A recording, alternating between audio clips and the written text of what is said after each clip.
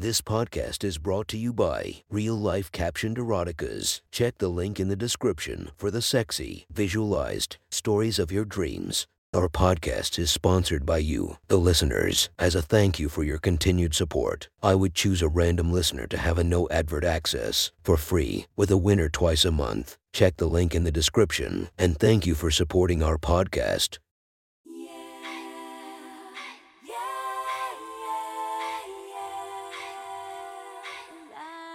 Welcome to my Friends Erotic Stories podcast, Reddit's Best Erotica, where we listen to the best erotica from our friends online. Relax as you spice up your day-to-day lives with a little bit of naughtiness. Feast your eyes to the inspiration of this story, Val Cortez. Check her Instagram linked below. Please enjoy a very hot episode of Your Friends Erotic Stories.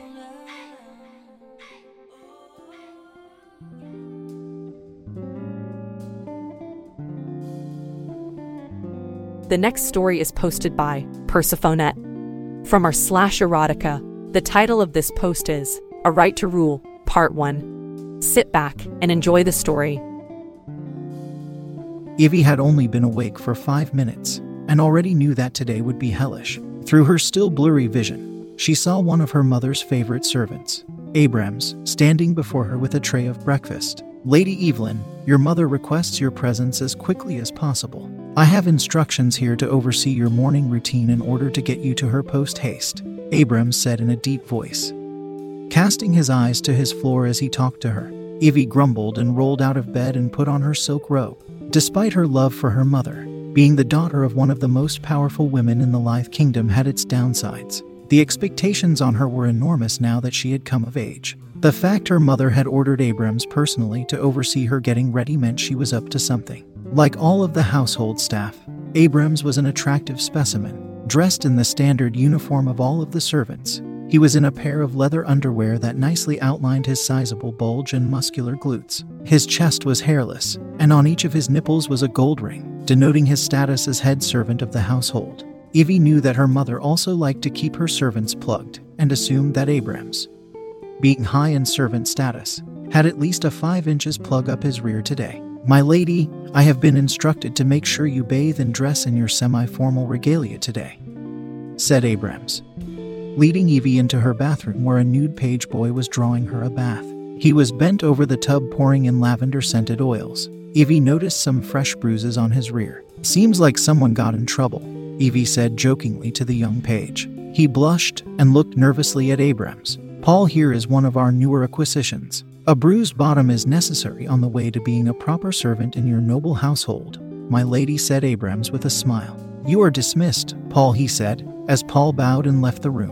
"I got it from here, Abrams," Evie said, dismissing the higher-ranked servant as well. "Yes, my lady," said Abrams, leaving Evie to her bath. Evie dropped her robe and removed her nightgown. She glanced at herself in the mirror. Her skin was very pale, especially at this time of year when Lithe was experiencing its dark winters. Her hair was dark blonde and curly and hung down past her shoulders. Her body was soft and curvy, and while she was not beautiful in a starlet kind of way, she got her fair share of second glances by the servants who thought she wasn't looking. She stepped into the bath, laying down in the bubbly, aromatic water, letting out a sigh. She knew exactly what her mother was up to. Just 2 months ago, Evie had turned 21, the time that women in Lithe came of age. A woman's transition from girlhood to womanhood was one of the biggest reasons for celebration in the kingdom.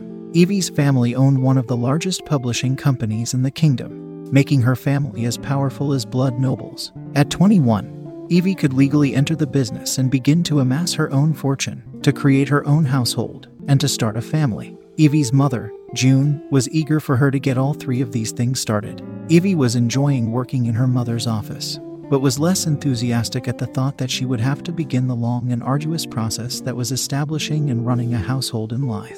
She had grown up being waited hand and foot on by a slew of handsome, submissive men, never having to worry about a thing. She knew it was expected of her to provide the same to her daughters. In addition to carrying on the family business to continued financial success, Evie stepped out of the bath and wrapped herself in a towel. She walked into her room and saw that Abrams had laid out her outfit for the day. She first put on her underwear and bra set, and slipped on a red velour skirt that flattered her curves. She then put on a red jewel-encrusted top that felt like armor to the one wearing it. She attached a cape with gold fasteners and slipped on a pair of heels. She exited her room to find Abrams waiting to escort her to her mother's office. Evie took a deep breath and headed to the room, Abrams following a few paces behind her. When Evie reached her mother's office's door, she knocked shortly and heard June say, "Come in." Evie entered her mother's office. The walls were lined with precious first editions from hundreds of years ago in dark mahogany bookcases. The woman herself was sitting at her desk, smiling up at her daughter with a hint of deviousness in her eyes. "Hello, darling." "Thank you, Abrams. Dear, have a seat," June said, dismissing Abrams. "Well, Evelyn, I have completed what is perhaps the proudest endeavor of my life." Evie's heart dropped. She knew what was coming. "I have found the perfect first boy for you. It took some time. I've been on this since you turned 20, but truly the effort was worth it. He's perfect for you," June continued. A first boy was something every Lithian girl was brought up learning about, in a kingdom where women, especially upper-class ones, will live their lives with many servants and lovers. Your first is always significant. Often, these are the men that are chosen as reproductive mates, and a more permanent bond is found between him and his lady. After her 21st birthday, a woman could move out of her mother's house and start her own household, and having a first boy was imperative to a successful start. However, since there is very little mixing between genders growing up, it was the girl's mother's responsibility to find a suitable partner. "Mom, listen," Evie began. She never loved the thought of having a random man she didn't know suddenly thrust into her life. She grew up with a distrust of men, and the knowledge that she would have to grow up and train one never appealed to her. "I won't hear any of your silly complaints about this, darling," June said. "You will be a wonderful mistress to this boy, and I know you will thrive in this role as soon as you get used to it." "Abrams, bring in the boy," June said into an intercom on her desk. Evie heard the door click open and saw Abrams leading someone into the room on a standard-issue boy leash. Evie briefly made eye contact with the leashed boy, who quickly looked away and turned bright red upon seeing her. He was entirely naked except for his collar and leash, and had a slim, muscular body. He had dark black wavy hair that went down to his shoulders, and some slight scruff to his face. Evie quickly glanced at his penis, and was pleased to see a sizable member, but nothing so large it was intimidating. "Evelyn, meet Jack." As June introduced them, Jack went into a deep, yet stiff bow to Evie. "An honor to meet you, my lady," he said in a monotone voice. Same," said Evie, seeming unconvinced of herself. June let out a sigh of exasperation. "You two are a match made in heaven, I tell you. Now, Evelyn, darling, you know what the first step of forming your dynamic is, but before that, I have some logistics to go over with you both." Evie blushed a bit. She did know what the first step was. Jack did not grow up in Lythe, so you may find him a little more rowdy than a well-bred Lithian male. "But I believe you will be up to the challenge," said Evie's mother. "The stables that he comes from seem to have done a decent job of taming him, but there still may be work to do." Evie looked startled. Not growing up in Lythe implied that he came here as some sort of spoil of war or as a refugee due to any of the various wars that Lythe was directly or indirectly involved in. While her mother was certainly not a pacifist, it seemed strange that June would have chosen such a potentially controversial match. Even more unusual was that she chose someone who did not come from noble breeding. "Now, I'll leave you two to begin the dynamic forming process in the privacy of your room," said June pointedly to Evie. Evie got up out of the office chair and looked a bit sheepishly at Jack, beckoning him to follow her. They left the office and walked back up the stairs to her chambers. When they entered the room, Evie saw a hefty leather-bound book on her vanity that read Training Manual for Males. Evie knew the book well. All throughout her secondary schooling she was taught from that book, which was the country-wide standardized text on household formation and training of servants. Speaking of the servant, he was standing, looking around the elaborately decorated bedroom, still naked save for the collar and leash, which was hanging down his lean body. "Here, let me," Evie said to him as she reached to detach the leash from his simple black collar. The collar had to remain on, for a male could be imprisoned if spotted improperly collared. Jack tensed up at her light touch on his neck. Evie dropped the leash on the floor, trying not to take his clear unenthusiasm personally. She knew that the fairy tale image of your first boy being hopelessly in love and attracted to you was unrealistic, but barely suppressed revulsion was not what she expected. "You're the one in charge here. Just, be a mistress to him," Evie thought to herself. Easier said than done. She never really identified with the way the best mistresses were portrayed on television as ruthless, all-powerful women whose slaves were conditioned through fear first, and then love. Most women in Lithe were not that way, but the pressure to live up to that ideal image was strong. He's probably expecting that of me, too, especially since he grew up elsewhere. The image of a Lithian woman as cruel and hateful was rife in their enemy kingdoms. Hey, listen, this may not be the most ideal of circumstances, but I can't do much about it, Evie said, going over to open up the training manual to the chapter called First Meeting. Inspection. The opening paragraph read, "When you first meet your first boy, the traditional way to begin the formation of your power dynamic is through a thorough inspection of your new servant. This is to ensure that he meets your standards both physically and mentally, and to test his obedience training. If he does not meet your standards, then the subject may be returned to his original stables. The inspection also serves as an excellent way to assert your dominance over the male, and to begin to establish your power in the relationship.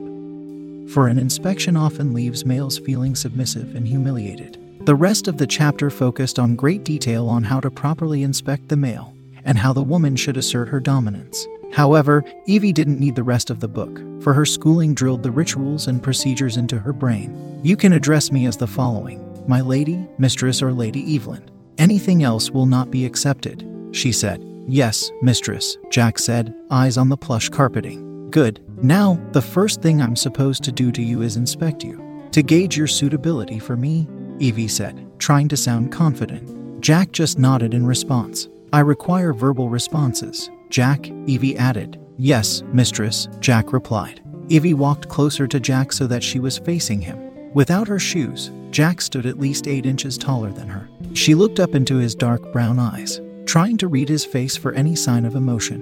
He only looked distant, as if he had shut down in some way. Well, Evie embraced a challenge, and getting a reaction out of this boy was one she was ready to take on. Feeling a little more confident now that she had a goal in mind, Evie drew her finger down his hairless chest, feeling the outline of his lightly defined muscles. She drew her fingers up again, brushing them against his pert nipples. Evie noticed him twitch a bit when she did so, and said with a smirk, "Sorry, my hands are cold." She continued her exploration of his body, running her hands along his arms and down his back, intentionally avoiding his ass or penis. Feeling emboldened, she brought him close to her with a sudden pull forward, so that their bodies were pressed together. Evie had to admit she was enjoying this a bit more than she expected. Maybe she was a natural, as her mother said. She brought her small, soft hands up to his face, brushing them against his neck.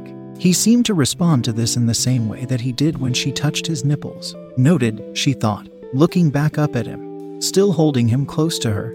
Evie became aware of how intimate the pose was. She could have reached up and kissed him if she desired, but now was not the time for kissing. This was about unraveling his control, his composure. Evie brought her left hand down to feel for his penis. The movement was sudden, and Jack let out a noise that was a mix between arousal and surprise. "Not as stoic as you come across, I see. Then again, males lose all sense of propriety when it comes to their dicks being touched," she said, smiling, stroking his member with one hand while the other rested on his tailbone. She could feel him slowly hardening in her hand. Males are at their most controllable when aroused. Keep them in this state for as long as you can, and deny release frequently for best results. She pushed him onto her bed to get a better look. He lay on her red duvet with his arms spread out, looking like a sacrificial lamb. His collar stood out even more against his pale skin. Most noticeably was how his dick was getting harder, bobbing against his stomach. Evie could feel herself getting slightly aroused at the sight,